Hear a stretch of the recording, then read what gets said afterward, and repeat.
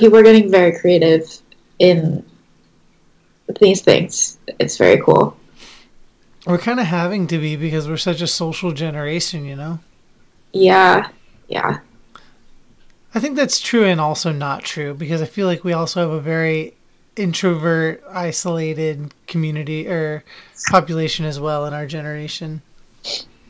Yeah, I hope that they're thriving right now.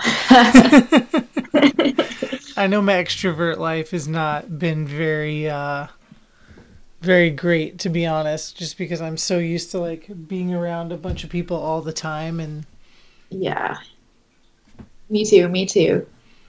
I am not used to being, so I live alone now, which is cool. And which is cool when you're very social because you come home and it's just like, okay, I have my me time. mm-hmm. But when you're not being social, it's weird. Yeah. Mm-hmm. Especially when you're like being told to stay home. Yeah. Not great. No, but my apartment is very clean now, so. Hey.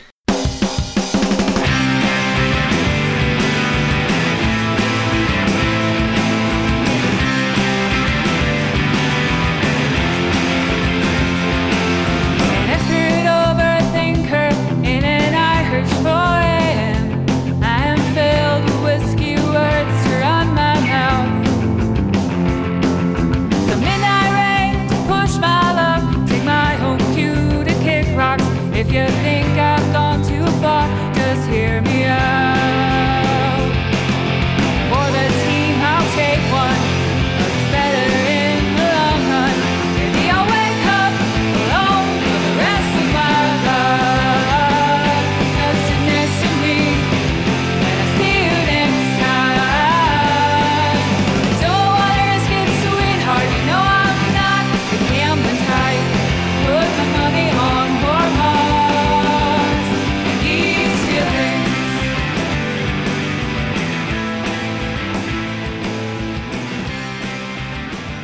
Hello, welcome to the Edupunks podcast. This is your host, Craig Bideman, bringing you another conversation with an everyday educator and daily disruptor in the world we live in. That's it, in the world at large. Hooray! If you're like me, right now you are self-isolating because of the coronavirus.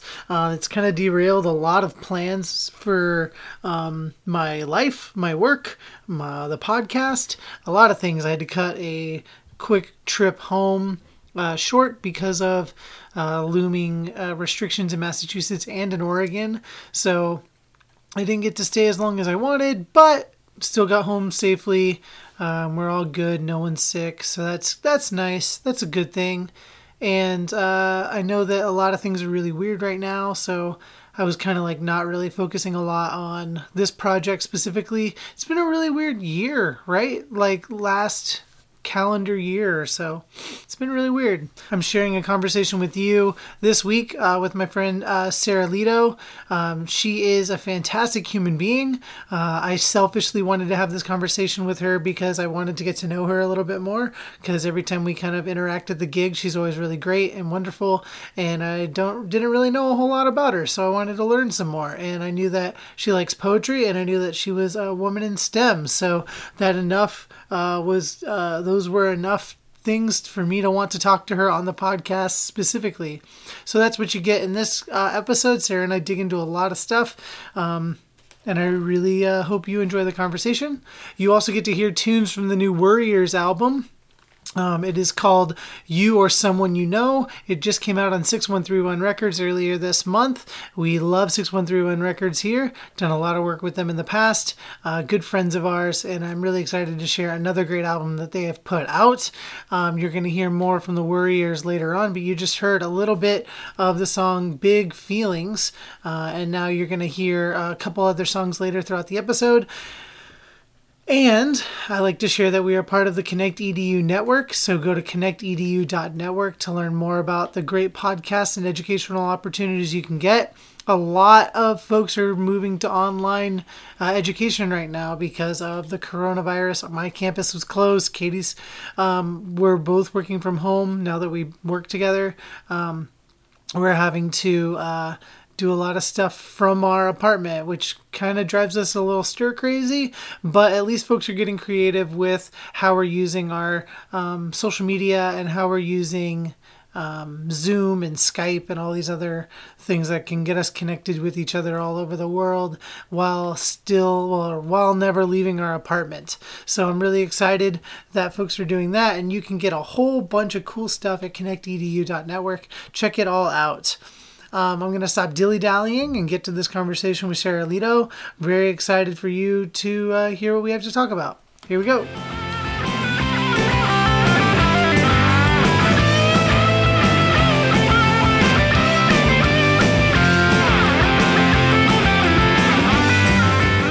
Cool. So I'm sitting quarantined with my friend Sarah. How are you?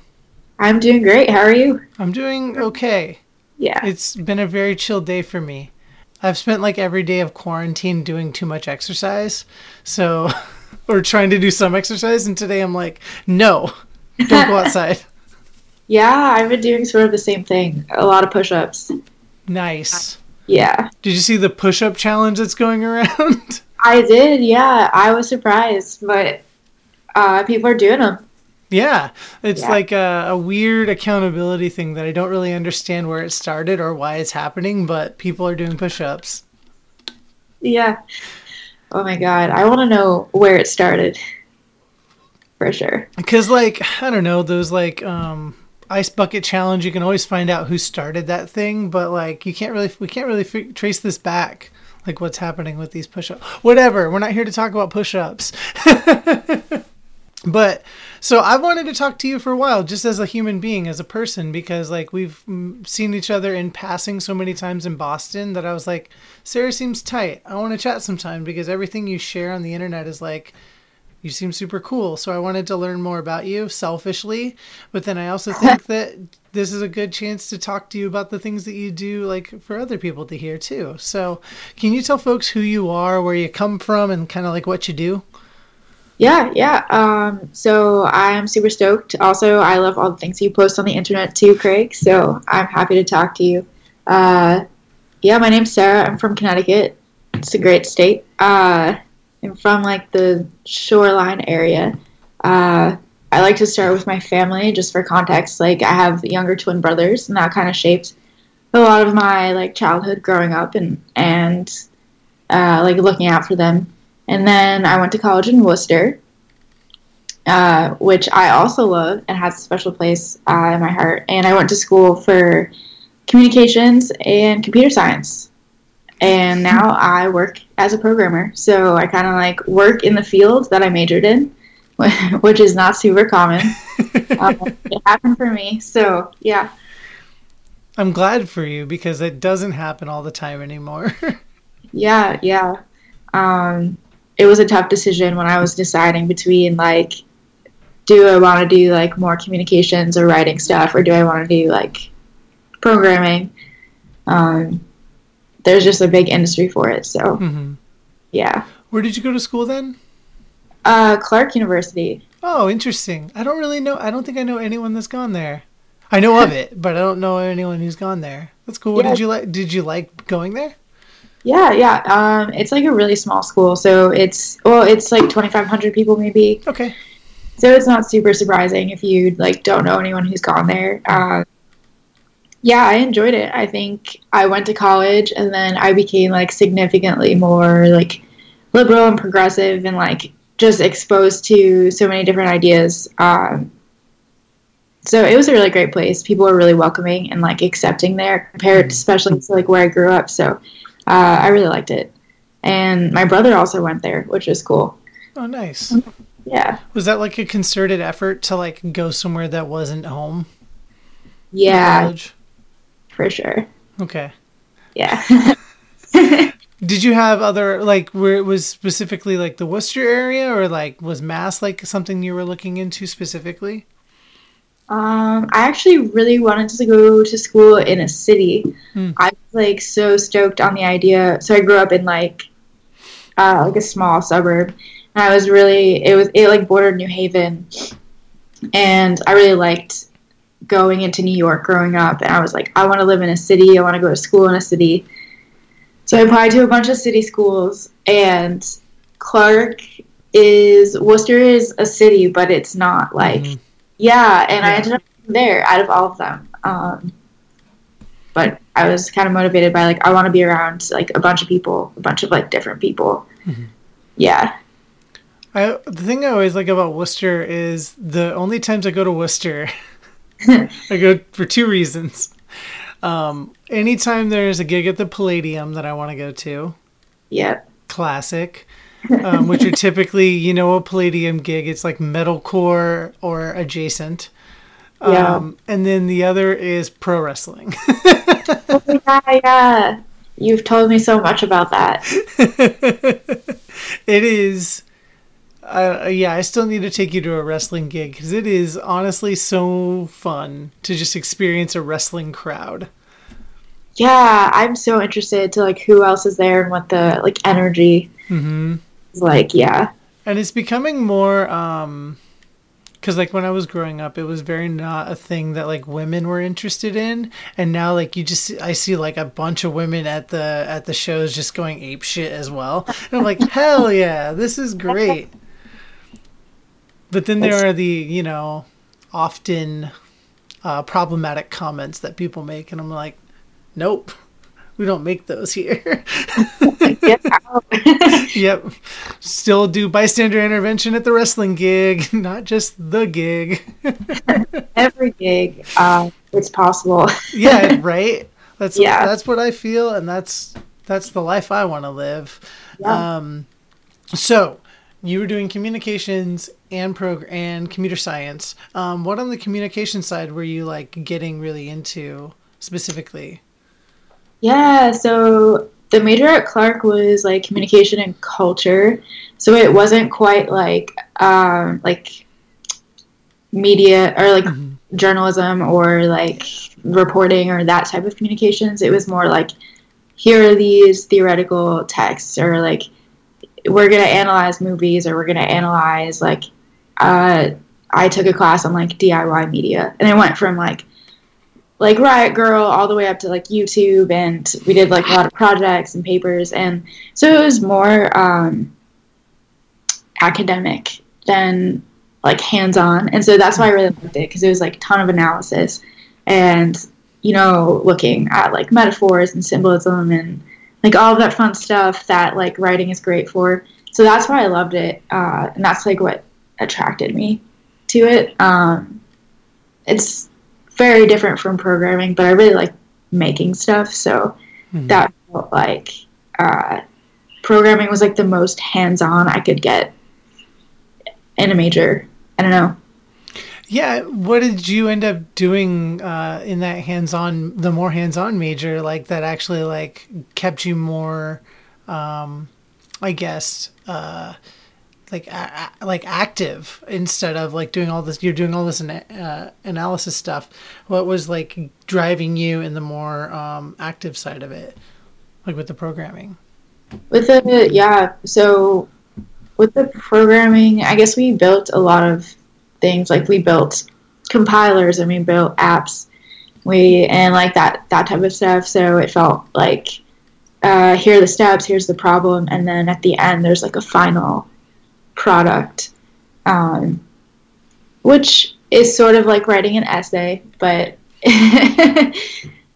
in a way, yeah, it's like a very you go through, like, you have your pitch, you have your developmental paragraphs or whatever. Yeah. Then you get your product.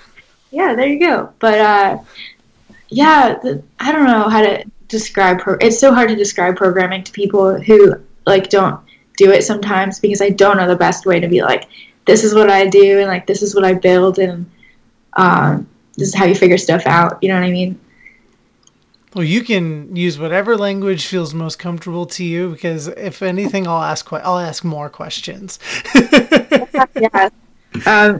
One of my, like, favorite parts of programming was when I could not figure out how to do something, and it would get so frustrating, and it would take hours, and, like, my brain would just hurt, and it was terrible. But at the end, like, when you finally figure it out, it's like you've learned, like really it's in your head and like you've learned it from actually, I guess that's the hands-on part. And like when you do things with your hands, it's like putting in all that work and like that effort, it really sticks in your brain.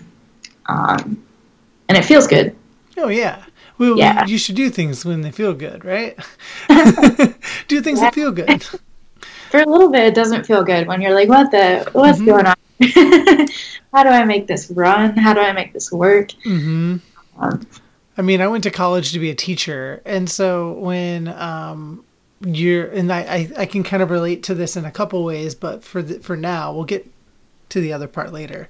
But for now, what I can relate to is when I'm like specifically working on something with a student, like one specific student, and I'm like, how aren't you getting this? Like, it's like, I can lay it out for you in so many different ways. And then like, it's taking the time, it's putting in the effort, it's putting in the like grace that you need to give to like another person to like, because like I have all this knowledge, but they haven't learned that yet. So I can't just like shove it in their head so that they have all this information. It's more of a, like, there's a process there. And when it's done and then they come up to you and like, I get it. And I'm so thankful you were patient with me. Those are like the big payoffs in education, for me at least. Like, so nice. Yeah, that sounds so rewarding. And that is the exact process that like I'm describing, is that like a student finally getting something. Well, yeah. And I mean, you as a student finally getting something, like that's a huge achievement, really. What kept you wanting to do that work? And how do you do that work today? I guess what kept me doing it, to be honest, was just like, I need to get a job. Yeah. Yeah. And I like want to like be self-sufficient and like independent and move. And you know, it felt like, all right, I know how to program. I'm just going to keep programming. And I definitely like my relationship with it has gone up and down to like, I've really enjoyed it. I've really not enjoyed it. I've really enjoyed it. But a lot of it depends on like what you're working on and figuring out what you like and then kind of directing your work that way. Yeah. What are the things that you like to develop then? So like right now I work on iPhone apps. So that's like what I do every day, is like I work on this big library that a ton of apps use. And actually like I do really like programming, but like my favorite part of work is, you know, talking to people and not being on the computer. No, my favorite part of work is like when we are collaborating and like sharing ideas and teaching each other, and figuring out problems together. So I think once you're not programming alone, like for a project, and you are sort of have this idea of like, this is our collective project, it becomes like way more enjoyable.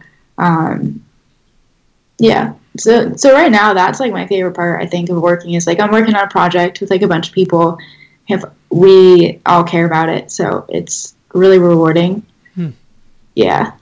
So it's the collaborative part of it that's doing it for you. Oh yeah. Yeah. That's great. Yeah. Because I always like picture, I don't know, I watched a lot of Silicon Valley when it was, so like those types of developers just like sitting at a computer all day, like not really having much of a social life. It seems like you have a better balance than that. Those people exist. Yeah. I actually haven't watched that show. I haven't watched that show because I'm a little scared of it. Yeah. You have the HBO subscription for a week, right? I do. I think I'm gonna watch The Sopranos, but that's fair. Yeah. Yeah, you can definitely not talk to anyone and sit on the computer all day if you like wanted to. But I enjoy just like the project, like speccing out projects and like, and the more planning and like collaborative part of it. That's great.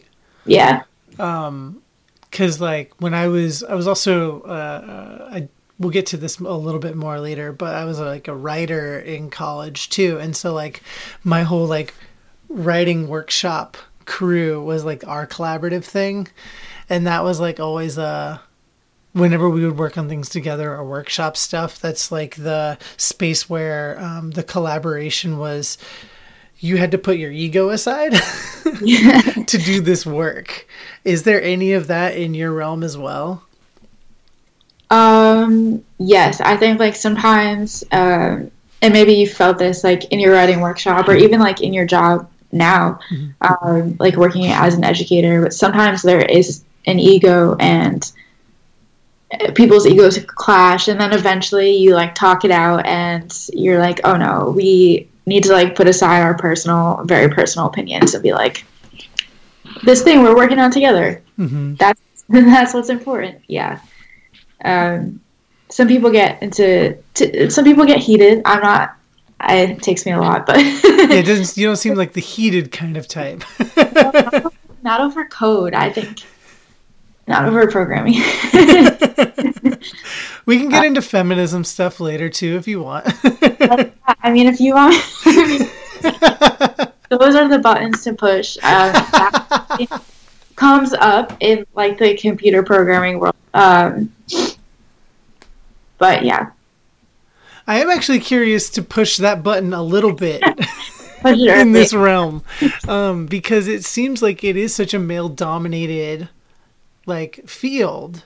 Like being a woman in STEM, being a woman in programming, is that is there stigma there, or is there any sort of like something to prove to some degree? I genuinely don't know. Yeah. Before I answer, I'm kind of curious, like in education, do you feel like it's balanced? It depends on what level you're talking about.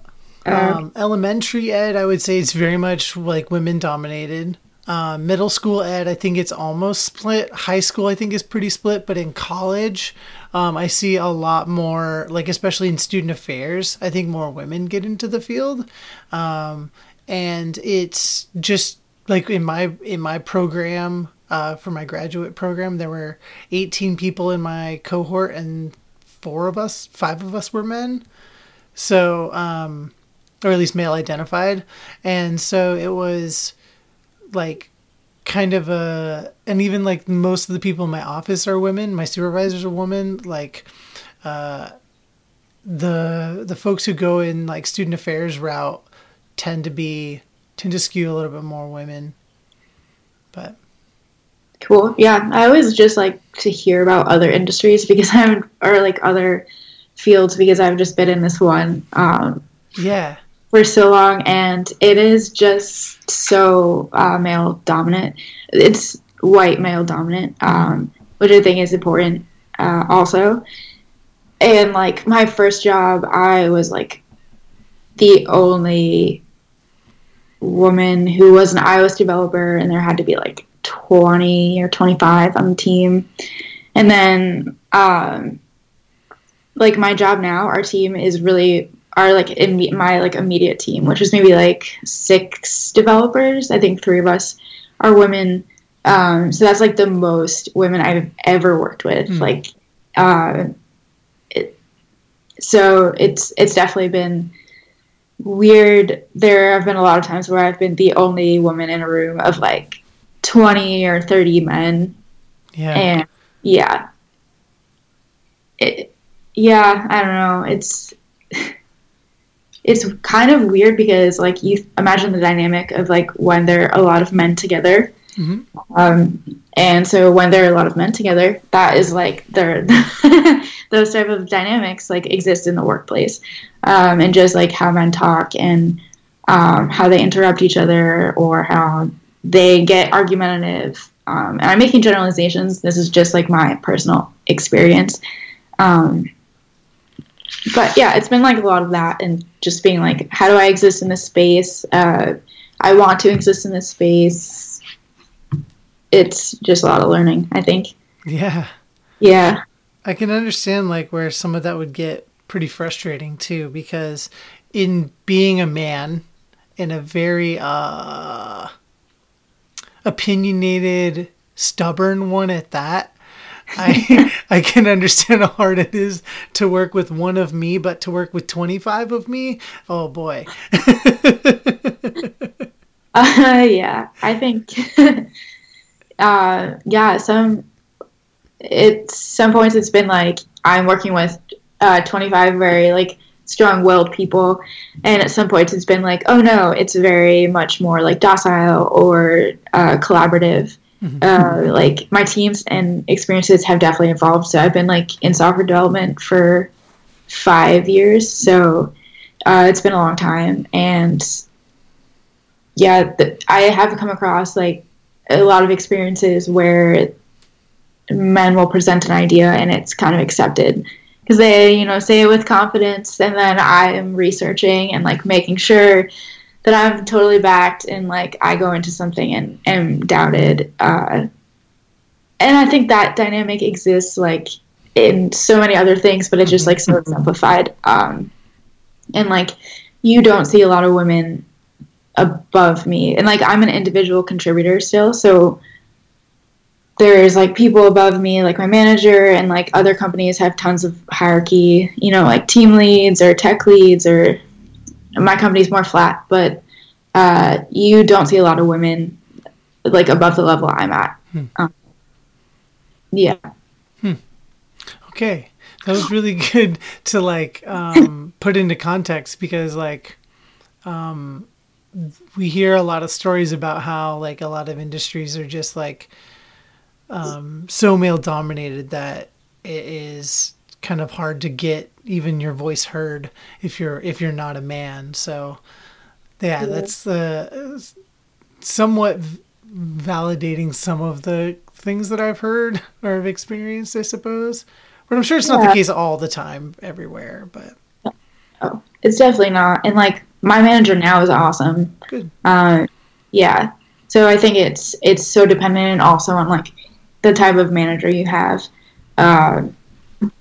And whether or not they like are aware of gender dynamics. Yes. Yeah. My supervisor right now is a 60-year-old woman who's basically a second mom to me. In like a good way, because like she like sees me as the son she wished she had, because the son she has is not great, and she doesn't listen to this, so don't worry about this at all. And she'd probably still be like, yeah, I get it. She still like kind of struggles with some gender norm stuff too. Like she's still pretty like kind of set in her ways. And so I have to like kind of remind her sometimes. I'm like, hey, here are some things that actually exist in the world now. And especially like a lot of like queer and like non-binary stuff, I'm kind of like educating her on all the time. But at least she's like trying. Katie had a supervisor that like would not try and was like a pest about it. And so, yeah, I think supervision plays a huge role in this as well. Oh yeah, for sure. That also sucks. It happens, especially in education, where like, I think it's a different kind of ego that happens in our realm, where it's like, once you get to a certain title, it is like, people think their shit doesn't stink. And I'm just like, honey, come on. You fucked up too. We all fuck up. Like, it's okay to own your mistakes, but some people are just like, no, I didn't do anything wrong. Like, okay. Yeah, just based on their title or their power. Yeah, or their pay grade or whatever. I'm just like, I don't have time for this.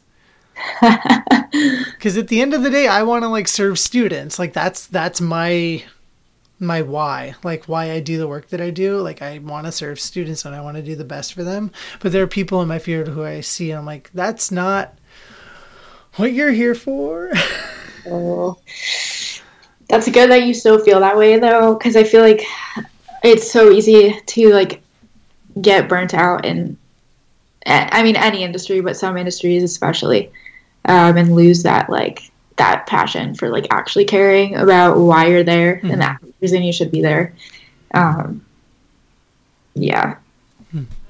Picture thinking, late night drunken explanations. Who you think you're calling darling? watch me roll my eyes. It's a terrible idea. You know I'm married to my work, but I got space to miss you all the time. For the team, I'll take one, 'cause it's better in the long run. Maybe I'll wake up alone for the rest of my life, just sit next to me when I see you next time. I don't wanna risk it, sweetheart, you know I'm not the gambler type. Put my money on warm hearts and these feelings.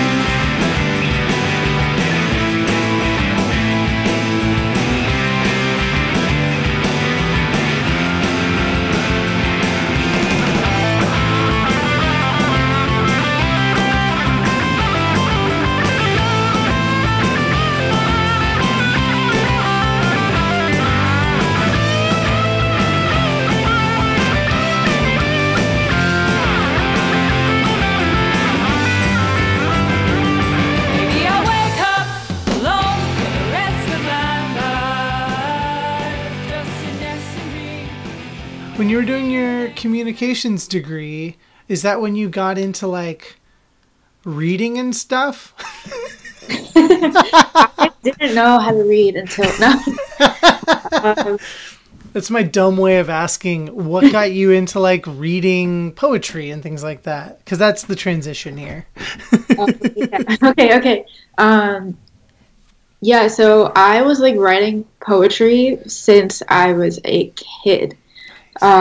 Yeah, it's kind of absurd. I would like enter the like poetry contest at our local library, like maybe when I was like 7 or 8, up to like 12 or something.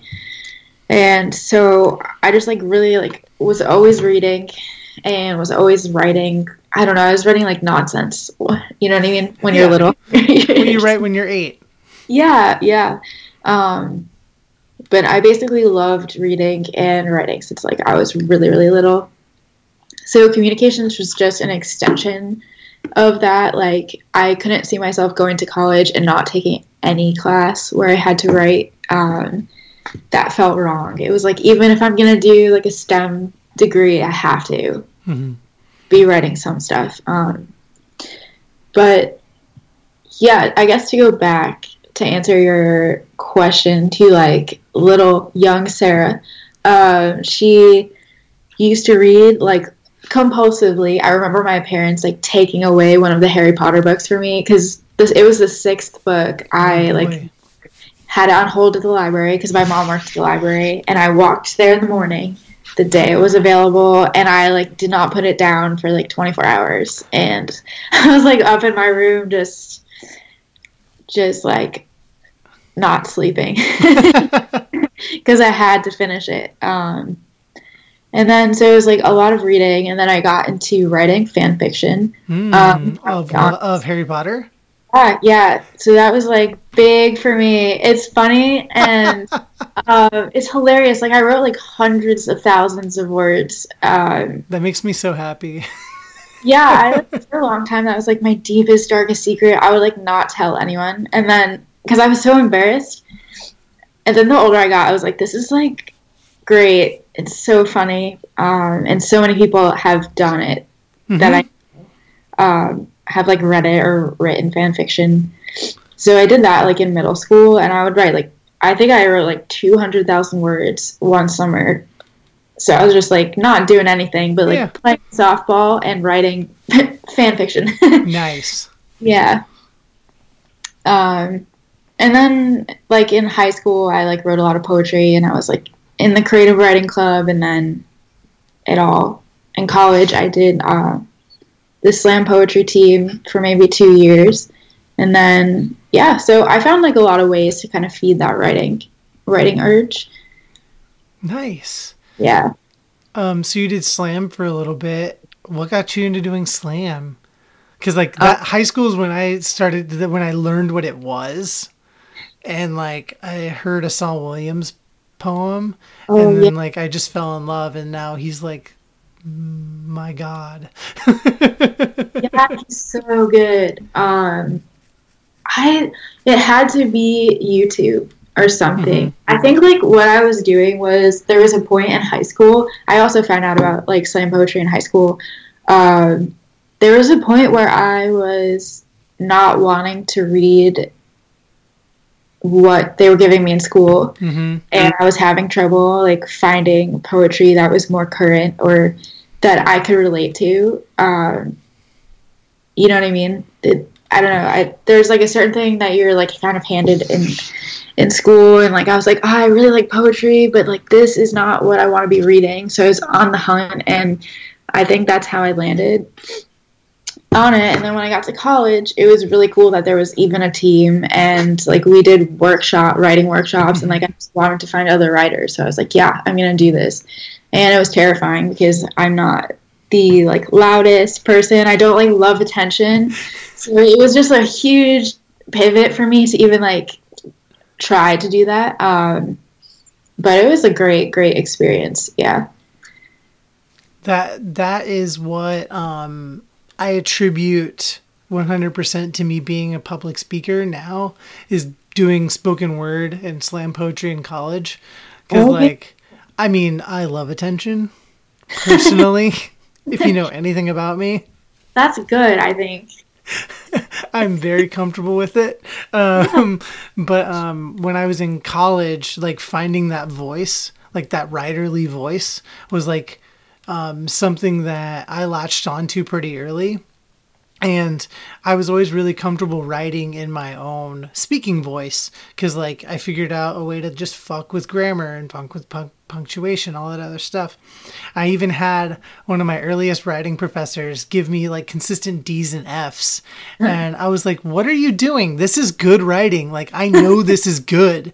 And he was like, I can't tell if you know how to use proper grammar or punctuation. And I'm like, I'm doing this on purpose. Like, these are choices I'm making. I know the rules. Like, and then after that, he started like grading me properly because I was like, why are you doing this? Like, it makes no sense. I know what I'm doing.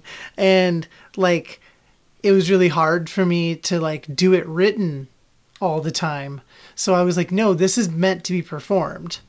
So like, that's where I like shifted my entire focus from trying to rhyme everything and have like proper pentameter or whatever. Like, I was just like, no, I just need to like put some performance behind it. Yeah.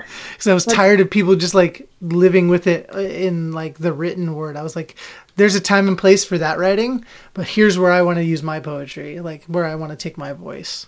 Awesome. And like, when did you start putting music or guitar behind it? So I don't know if you know this, but I was the screamer in a metal band in college. Awesome. Hell yeah, right? Yeah. And that was from 2007 to 2010-ish. And right around, and I had a really like robust music community in college and at Oregon State. And so I was just around a lot of talented people. And everyone, I always felt like my writing, like my lyrics were better than everyone else's. I was like, I just felt that way because I was the only English major and everyone else was like, here's the thing. They were all really good at music. I was better at writing. So I was like, you know what? I'm going to try the other side of it too. So I bought a guitar and I tried to write stuff, and it was very simple at first. And I just started like trying to do like folk punk stuff like AJJ and trying to just like be, I don't know, not controversial, but just like challenging people with their like, because there's always like a contemporary Jason Mraz kind of guy with playing the acoustic guitar. I wanted to be the guy that's like folk punking it and like telling stories and like not really caring about how I sang. And so that was like 2011. So I've been making music like that and collaborating and stuff like that for ever since then. So yeah, I would say it's been about almost 10 years since I started like fucking around with stuff like that. Very cool. Yeah, it's Yeah. weird. 10 years, yeah, it's a long time. It's weird to think about that because I just put out 2 songs yesterday, and I'm Oh, like working on those with like other people who make better music than I could ever make, and I'm just like, if you have instrumentals that I can use, I'll put words over it. yeah, then it's like, you can be really passionate about the lyrics, and someone can be really passionate about the music they're writing. Exactly. Yeah, it's fun like that. Yeah. Have you experimented with any of that stuff? Um, like with music? Yeah, or like putting music to poems or anything like that?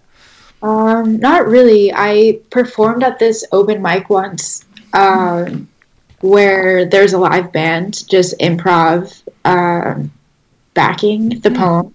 So that was like really cool. But I've never put any music to my poem because like when I stopped doing slam in college, like I started and stopped in college, and then I like sort of reverted back to just like written stuff and like poetry on the page.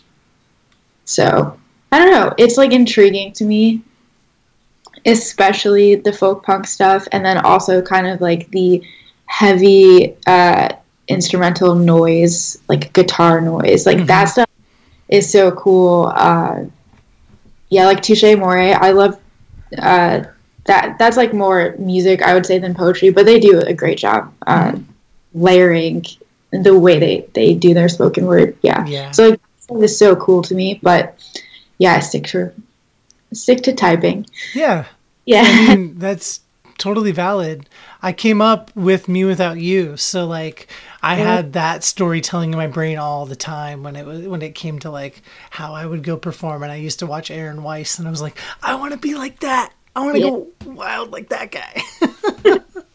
Yeah, and then I found out about La Dispute, and I was like, what the fuck? There's more. There are more than, there's multiple people doing this. Telling stories like this. That is true. It's like very narrative, and a lot of it is storytelling. Yeah, that's cool. What got you into the what got you into the scene? Got you into the tunes that you're into these days? Because I always see you at the gig. That's where we always cross paths. I love the gig. I have loved the gig since high school, because it's just a great. I don't know. When I started going to gigs, it was like wow, and similar to going to poetry gigs, and like open mics or whatever. It's you come into a place where there are people who like the same thing as you, which. Maybe that's common for a lot of people, but like, I feel like poetry is pretty niche, and then like a lot of emo music can be kind of niche. So, once I found out that there were like spaces that I could occupy that like other people like the same thing as me, I was like, yeah, fuck it, let's do it. I'm gonna go.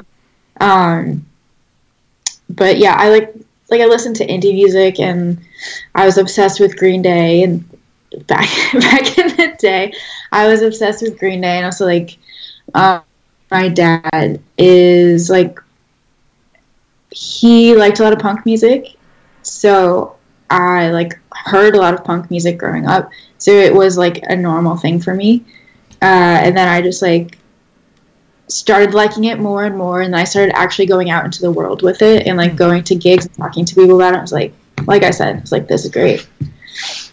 This is my life now. Yeah. I can do nothing else but get to the gig. Yo, when I was so back in, I think the first show I ever went to was like in 2002, 2003, and it was like a church, just chilling out in a church basement, and I can't even remember who was playing, but it was a friend's like screamo band, like before it was like a real big thing, and I was like, what is this? Why is this happening? And I did not get it at first until like I actually got into like more music, and then I ended up seeing like I saw like Amber Lynn and Reliant K in a church basement or a church gymnasium, I should say, like just seeing like brand new in the starting line before they like both blew up and RIP. But like Yeah. my dreams and memories RIP, I suppose. More like, Still have but them. yeah, just like learning there's like such a camaraderie behind like just going to the shows and like being in the crowd. And then in college, like I just did gig running. Like I just booked like all the bands in my college town and put on all the shows. And that's like the life that I had. That sounds awesome. Yeah, it was fun. It was Yeah. a good time. But like, that's actually what got me into doing more of the like actually like doing more of the poetry performing, because like for the time when I didn't have a band, since I was the one booking, I would just like put myself on bills. Oh, that's awesome. Yeah, why not? Yeah, and I would, because I saw, do you know who Bradley Hathaway is? I don't know. He's a spoken word guy, but he would he would tour with like, I think the first time I saw him was with Blindside and Me Without You and a couple other bands. But I saw him a couple times, but he would just travel with bands and do poetry during setup and teardown, during switchovers. And that's like what I always wanted to do. I'm a very cheap date. Like, just take me on the road. I'll do poetry while you guys are setting up and tearing down, and then that'll be it. And that's kind of what I did a little bit in college. It was fun. That's very cool. Yeah. I mean, it's so much.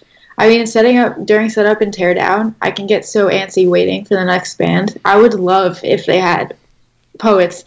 That would be great. I would like really love that. Well, and to what you were saying, like YouTube basically like revolutionized the way that a lot of poetry was getting heard and seen. I think button poetry specifically was like a big deal. Oh yeah, yeah. I remember when they first started making videos, and then it just like exploded. I think Neil Hilborn did a lot for spoken word poetry. Yeah. He actually has quite a few like punk poems, like it's about which is very cool. He's a really cool guy. I met him a couple years ago when Katie had booked him at Leslie, and we got to chat a little bit. He and I are very similar people to like almost a fault. It's so interesting when you meet someone who's so similar to you. Yeah. Yeah, because like this is a weird thing to just like throw out. When I first met you, your vibe was like when I first met Julian Baker. I was like, you guys are very similar people. I wish you could both be in the same room right now. That's so interesting. So my friend or my coworker / friend Jenna, when I first met her, she was like, "Oh, you sort of look like Julian Baker," and I had never heard of Julian Baker. And that's how I started listening to her. Yeah. Changed my life. But she's changed my life. She's a really fantastic human being. So when I first met you, I was like, that's fucking wild that there could be two people with very similar vibes out in the world. But that happens. Yeah. What are you like reading and writing these days? Where are you getting inspiration? Let me think. So I've been reading poetry. I'm always reading poetry. I try to never stop. But I've been reading a lot of like essays. So I finished Bad Feminist by Roxane Gay, which came out, a few years ago, but is still relevant. There were some like references in there that I was like, wow, this stuff's still happening. And so I would still recommend it. And it's like I've been trying to read things that are more, feminist or don't have any men in that. There you go.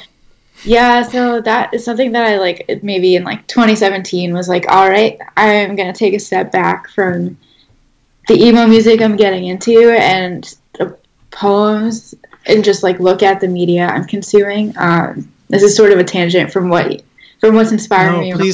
Please continue. Yeah, to this moment where I was like, wow, I started feeling bad at gigs just because I was like, there are always men on the stage and I'm always like I'm like feel emotional, but like like I don't know, like what is the topic of these lyrics? And like, I started getting super kind of it was like around the time like all the brand new stuff happened probably. And or like a little bit before that. And I was like, all right, I want to just like consciously listen to people who are not men, who are making music, and like read more things. So I've like tried to continue that, and I find like the more I do that, like we were talking about when we first went to gigs. Like when I first went to gigs, I was like, oh my god, everyone here like likes the same things I like. Like I feel more at home here than I did before. And then listening to women singing about like women's issues, or even just singing about whatever they feel like it, or making music, I felt like more at home, even more at home in music than like I did before. And I was like, whoa, so cool.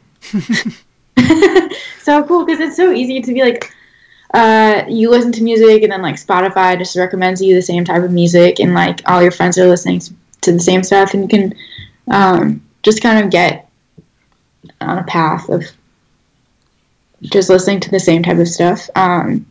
So yeah, I've been like trying to consciously like look at the books I'm reading, and so Roxane Gay's Bad Feminist was great. I finished that last month, and a few books of poetry. So I try to like get inspiration just like about how they frame things and talk about things, their viewpoint in the world. And I just started Trick Mirror. I don't know if you've heard of it. It's also a book of essays. Yeah. Cool. So far, yeah. Do you know who the author is? Yeah, I think her name is Gia Tolentino, something. Joe. You said Trick Mirror. Trick Mirror, yeah. I'm always really bad with authors until I like have to talk about it, but I always know the titles.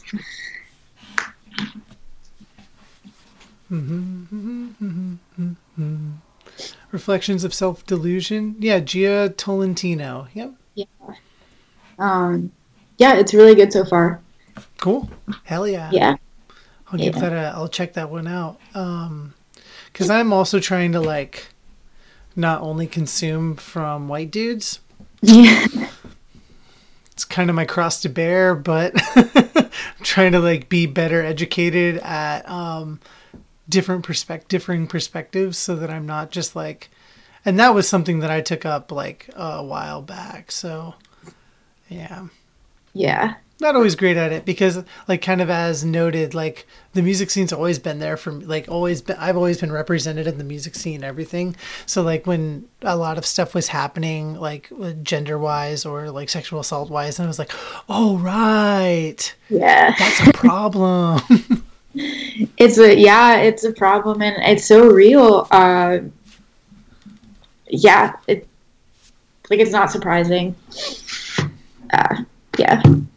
For some reason, I find that like reading essays and personal essays are really inspiring to me to like write and create anything. Even if I'm like writing poetry, I find that like reading nonfiction just like does good things to my brain. For sure. I actually really relate to that, because for a period there, I wasn't reading any sort of like fiction, really. I was only reading essays, and I took two classes in college. One was, I took more than 2 classes in college, but I took 2 whole classes and got 2 whole degrees. There was a class on it was just straight up personal essay writing. Like every week we basically had to write something different about our lives, with like longer pieces and whatnot, which was like a whole process of like discovering your voice, discovering what kind of story to tell. Yeah. Like what's actually, that was one of the things that I had to like really learn, is like what's actually important in telling a story. Because half the time a story is like, I told way too much context before I got to what actually matters. Kind of what I'm doing right now. And then the other one was called the Spiritual Autobiography, where we read just a bunch of like memoirs and stuff from like monks and like like faith-based writers, and that like really opened my eyes to how you can get into like tearing apart your psyche.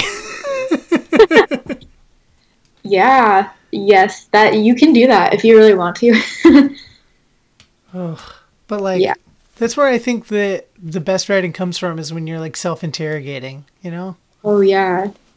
Yeah, there was this class that I took, a poetry class recently, where we talked about the idea of like when you're writing a poem, it sort of exists in like this subconscious area, and it's not fleshed out, and it's like this weird nebulous thing, but you have a feeling or like an urge, like I want to express this, and you have to like battle yourself in order to get it out. And in battling yourself, sometimes you like learn things about your process or about yourself or about your psyche, and it's really cool, like the creative process, I think. Well, even earlier today, I was like working on a piece. Then I was like, no, I just need to put this one aside. I need to step away from this one. Like, I was like, at some point, this one's going to break and I'll be able to get through it. But right now, it's not the time. So it's like a lot of learning that too, is like not forcing the words out. Yeah, because sometimes you're just not going to win the battle in that moment, and you're not going to feel good about it either if you just like force something. Yeah. It's just going to be like, this is contrived. This is bullshit. Here's all the extra context. No. Yeah. Yeah. Not super excited about the stuff that comes out in those moments, because then I'm like, I look back at it and I'm like, what the hell was I doing? Like, even now as a grown-ass adult, like I go back and look at some of the stuff that I wrote just like 2 or 3 years ago, and I'm like, no. Yeah, I totally get that. I get that. What have you been inspired by lately? So I have been doing a lot of I've been doing a lot of writing on the idea of fear, and I have been trying to like kind of deconstruct how fear motivates people, and how it is like how it motivates people, how it divides people, and how it like brings us all together in a lot of ways. And I've just been trying to like write through that. And like the album that I'm going to be putting out in the fall, which this will be the first time I say it out loud, it's going to be called The Problem of Pain. And that's based off of a C.S. Lewis book. So I've been reading a lot of C.S. Lewis, which is like, tends to be my spiritual guide through questioning the universe. Cause like before he wrote the Chronicles of Narnia, he wrote a bunch of angry books about not liking the church and getting divorced and all this other stuff, that some people don't pay attention to, but I love it. And so that's motivated me a lot. I tend to always go back to Walt Whitman in times like this, especially like he was my big quote unquote muse in college. So I took a lot from his writing, and I still do when I need like a moment of reminding myself that things can be okay. Not that they're going to be okay, but they can be okay. Yeah. And so I come back to that a lot. And so I've been writing a lot about just like surviving life in this moment, really. None of it's really positive yet, though. I find that it's very hard to write positive things. It's like the Touche Amore song. It's hard to write content. Yeah. Yes, there is a great poet, Ross Gay, and he has a whole book called like Catalog of Unabashed Gratitude. And it's amazing because there's just so much positivity and like gratitude in the, and because like often when I'm writing, it's also about things that are maybe not positive, and it takes me a long time to get to something that is positive, but it's like so great to have like a whole book of poems that is just like based on that idea of gratitude, because you come in contact with so much art that's not, I guess. I like that. I might look that one up because I need those kinds of reminders and kicks in the ass to like actually remind myself that things are going to be okay in like better, in like more updated versions rather than Walt Whitman's gaze. Yeah, I think he has a lot of great things to say, and that's why he has stuck around. That's awesome. Yeah. And it's funny because like I'm always telling my students to have like gratitude and appreciate the moment and things like that. And like I just have a hard time being present sometimes, which is why I like doing conversations like this, because it kind of like is like a really good opportunity to just be here and just chat and live like in the moment. And I do this thing on my campus called the Appreciation Station, where people can stop by a table and then write a nice little note of gratitude, and then we'll give it to the campus, or we'll hide it, or you can give it to a friend. And I need to like listen to my own preachings sometimes. You have to write little notes of gratitude and have Katie hide them around the house. I might have them do that. All right, it's time for the music break portion of the podcast. I'm bringing you a song from the new Warriors album.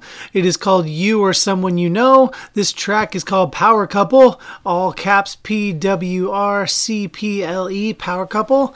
It is a fantastic song off that album. Just came out earlier this month. You can get a CD, digital copy, or vinyl copy by going to 6131records.com or going over to warriors.bandcamp.com and support the band, support the label, especially right now when a lot of tours are getting canceled and a lot of bands really need support right now. So go get yourself a physical copy, digital copy, stream it anywhere. Just give the band some support. And right now I'm going to play you the song Power Couple by Warriors.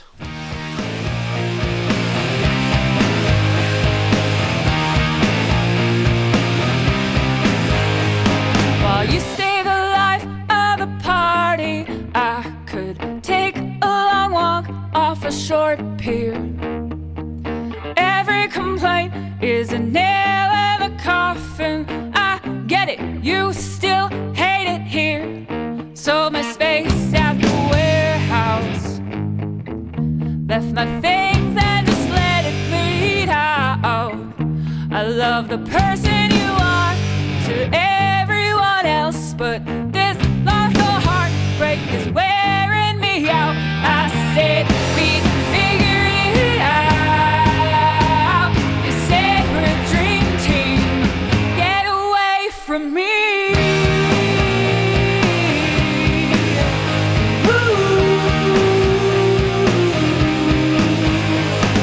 You hit the road whenever you want. Come home and complain about all the things that I'm not. I was numb at first greeting, left me like you found me. I said it before, so I can't be shocked. We said we'd figure it out.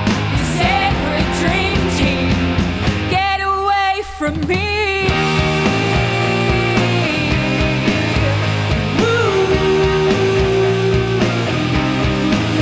Hey, hey.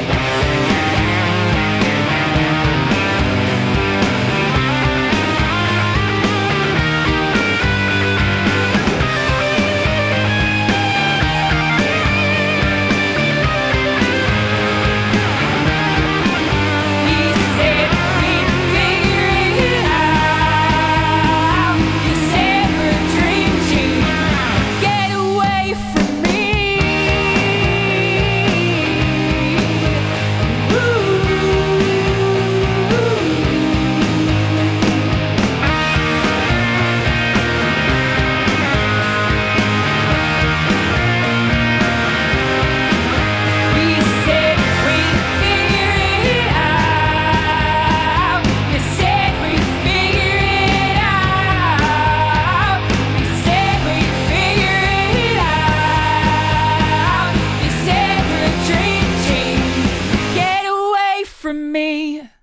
That was Power Couple by Worriers. Go get their new album, You or Someone You Know, from 6131records.com. Get a digital copy, physical copy, CD, vinyl, whatever you prefer to listen to. Stream it anywhere. Get yourself a copy. Support the band, support the label, 6131records.com or worriers.bandcamp.com, or find them anywhere on social media. All right, let's round out this conversation with Sarah Lito. So I'm going to ask you some lightning round questions, and you can take however long you need. I can edit this, whatever. But what is your favorite color? My favorite color is lavender. Lavender. Light purple. Yeah. Cool. Yeah. Do you also like how dark we've gotten in our videos? Yes. I have no overhead light. We don't really either. It's like a lamp post, or a lamp post. Very dumb. That's my lamppost. What is your favorite food? Oh, that's a hard one. Yeah. I have a favorite food group, and it's vegetables. Yeah. Vegetables? Yeah. I think in the whole experience of this podcast, you're the first to say vegetables. Wow. I love them. They make me feel great, and they're colorful. No complaints. Yeah. I dig it. Yeah. Hell yeah. What's your favorite vegetable? Eggplant for sure. Oh, wow. It's a hot take, but I just grew up eating it a lot, so I can't. I have one in my fridge right now. I'm gonna make like vegan eggplant parm sometime. Nice. Yeah. Are you vegan then? I'm a vegetarian. Okay. But that's cool. I try to. Dairy, my stomach doesn't love it, so. Same. I stopped eating meat for like 7 years, and then I got back onto it like a year and a half ago. So I'm a terrible person again, and I love it. If you love it, good. But my stomach did not like it for a while. Yeah, I can imagine. What is your favorite movie? Oh no, that's so hard. I actually always have a lot of trouble with this question because I don't watch a ton of movies like more than once. Kind of the same too, though. Yeah, I really liked. I guess my favorite movie that I saw last year was The Farewell. I thought it was great. I want to rewatch that for sure. It's on Amazon Prime. Dang, I'm gonna have to get every streaming service. Yeah, if you have Amazon Prime, you're fine. But I'm assuming you don't right now. I do not know. I have Hulu and HBO. Cool. Yeah, I think I'm covered. Cool. I also I really love WALL-E. That was my favorite movie for like a long time. Because it's just the robots are kind of like they're just cute, and it made me cry. I don't know. I've watched it so many times, but I don't feel like as attached to it anymore. So I'm trying to find a new favorite movie. Yeah. I also loved The Farewell last year. I think it was my number one movie last year. That and Parasite and Uncut Gems. Oh, I haven't seen Uncut Gems yet. It's very good. It is wild. It's a trip. Yeah. Just like if you have anxiety issues, take a pill. Everyone has said that. Yep. About it. It's true. And I knew nothing going into it. And I was like, oh, this is going to be great. Adam Sandler playing a serious role? Cool. And then I was like, oh, fuck. For like 2 hours. What's your favorite place that you've ever traveled? Oh, wow. That's such a... See, these are the hard-hitting questions. Lightning round my ass. No. Let's see. I just started traveling maybe in the last few years. Up until then, I hadn't really left New England. And I think that all of the places that I've enjoyed traveling, it's because of the people that I've spent time with there. So it's always so dependent on that. But I actually really loved Portland, Oregon. The Pacific Northwest was great. We took like a road trip up the coast, and we ended there in Portland, and it was like the end of the trip. We saw some friends. Like it was just like so relaxing. So that was like really great. And what else? Yeah, I think that's a big one. I really also enjoyed going to the Netherlands because everyone bikes there, which is great. Everyone should bike everywhere. That's awesome. Yeah, but it's just like there's all this infrastructure for it, and everyone just does it. It's just really cool to see. Yeah, I love that. Yeah. What's a favorite book of yours? Is it just Harry Potter, or is there more? Yeah, of course, it's the 6th Harry Potter. Because I read it in one sitting, and it's like 1,000 pages long. My favorite book is a book of poetry. It's called Calling a Wolf a Wolf by Kaveh Akbar. Okay. Yeah, and it's about like a lot of like it explores like a lot of identity things and like alcoholism and things like that. He's just so great. I that's like a book that I go to very often and reread, and like I don't know, it's just really good. That's awesome. Yeah. Especially like what you just described. I might need to look that one up too. So I'm trying to like read a lot from like people in recovery or just like people who've like struggled with alcoholism, because it's like finally starting to come out in my writing.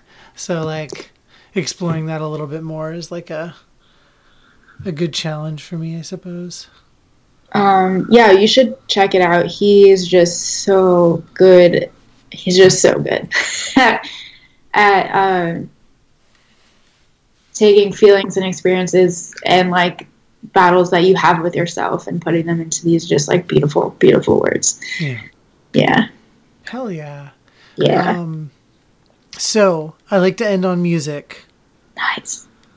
What are you listening to? What should people listen to? Maybe like what's an all-time favorite for you? All right. Album, band, whatever. Take this however you will. Okay. So I got a tattoo in like February, and while I was getting it, the tattoo artist and I were talking, and they mentioned Chastity Belt, and I had forgotten about Chastity Belt. I hadn't listened to them for so long, and so I just got back into them, and I've been listening to them like nonstop. Nice. So if you haven't listened to them, you should listen to them. Yeah, they're super great. And like some of my all-time favorites are, I mean, Circa is one of my all-time favorites for sure. Yeah. It's like one of my all-time favorite albums. Yeah, that's so hard. Music is like so many favorite albums. There's too many. Too many. What was your favorite last year? My favorite last year was Patience by Mannequin Pussy. Yeah, that was in my top 10. It's so good. So that and Remind Me Tomorrow by Sharon Van Etten were like tied for my top 2. But definitely it was Patience. Patience was like, I had just listened to it nonstop for like a month. It's so good. It's literally so good. I could talk about it for hours. I mean, we can spend as much time on this as we want. I love how balanced the album is, and like how they basically sound like multiple different bands in one album, which is just blows my fucking mind. Yeah, their sound, it evolves, but it evolves in a way that like makes complete sense. Like in the album, also like the lyrical themes, I think it's like like when you look at it together, it takes like a whole narrative of like healing and processing and being angry. So good. Yeah. No, I love that. Hell yeah. Thank you so much for spending some time with me. Yeah, thank you. All right, that's it. We did it. Another episode in the books. Thanks so much to my friend Sarah for sitting down and chatting with me during these difficult times of the coronavirus quarantine and self-isolation. Probably going to be recording the next few conversations that I have with folks through this means.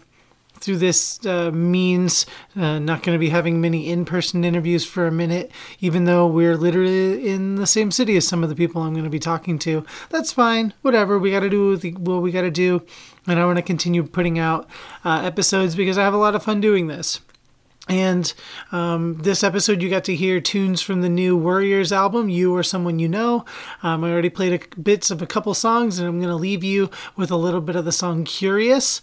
You can get the record at 6131records.com. You can go to warriors.bandcamp.com, get a physical copy, digital copy, support the band, support the labels. That's what I want to see, especially in this time where people need some support and some love. You can also find more wonderful educational content at connectedu.network. Go to connectedu.network to learn more about all the cool higher education and education in general information and resources that we have available for you.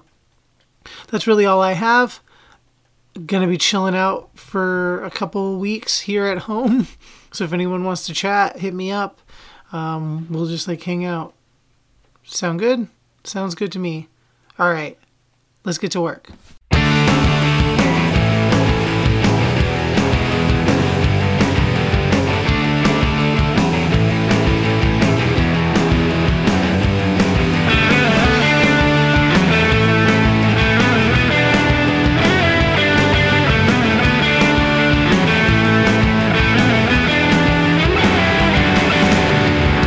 It's hard to avoid the voices from the giant billboard, followed from the subway in a neighborhood I can't afford. How long can you go before the needle starts to move? Must be something to it, maybe they've got answers too.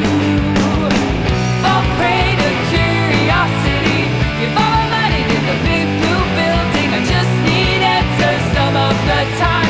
Do you think it's working? Do you think it's working?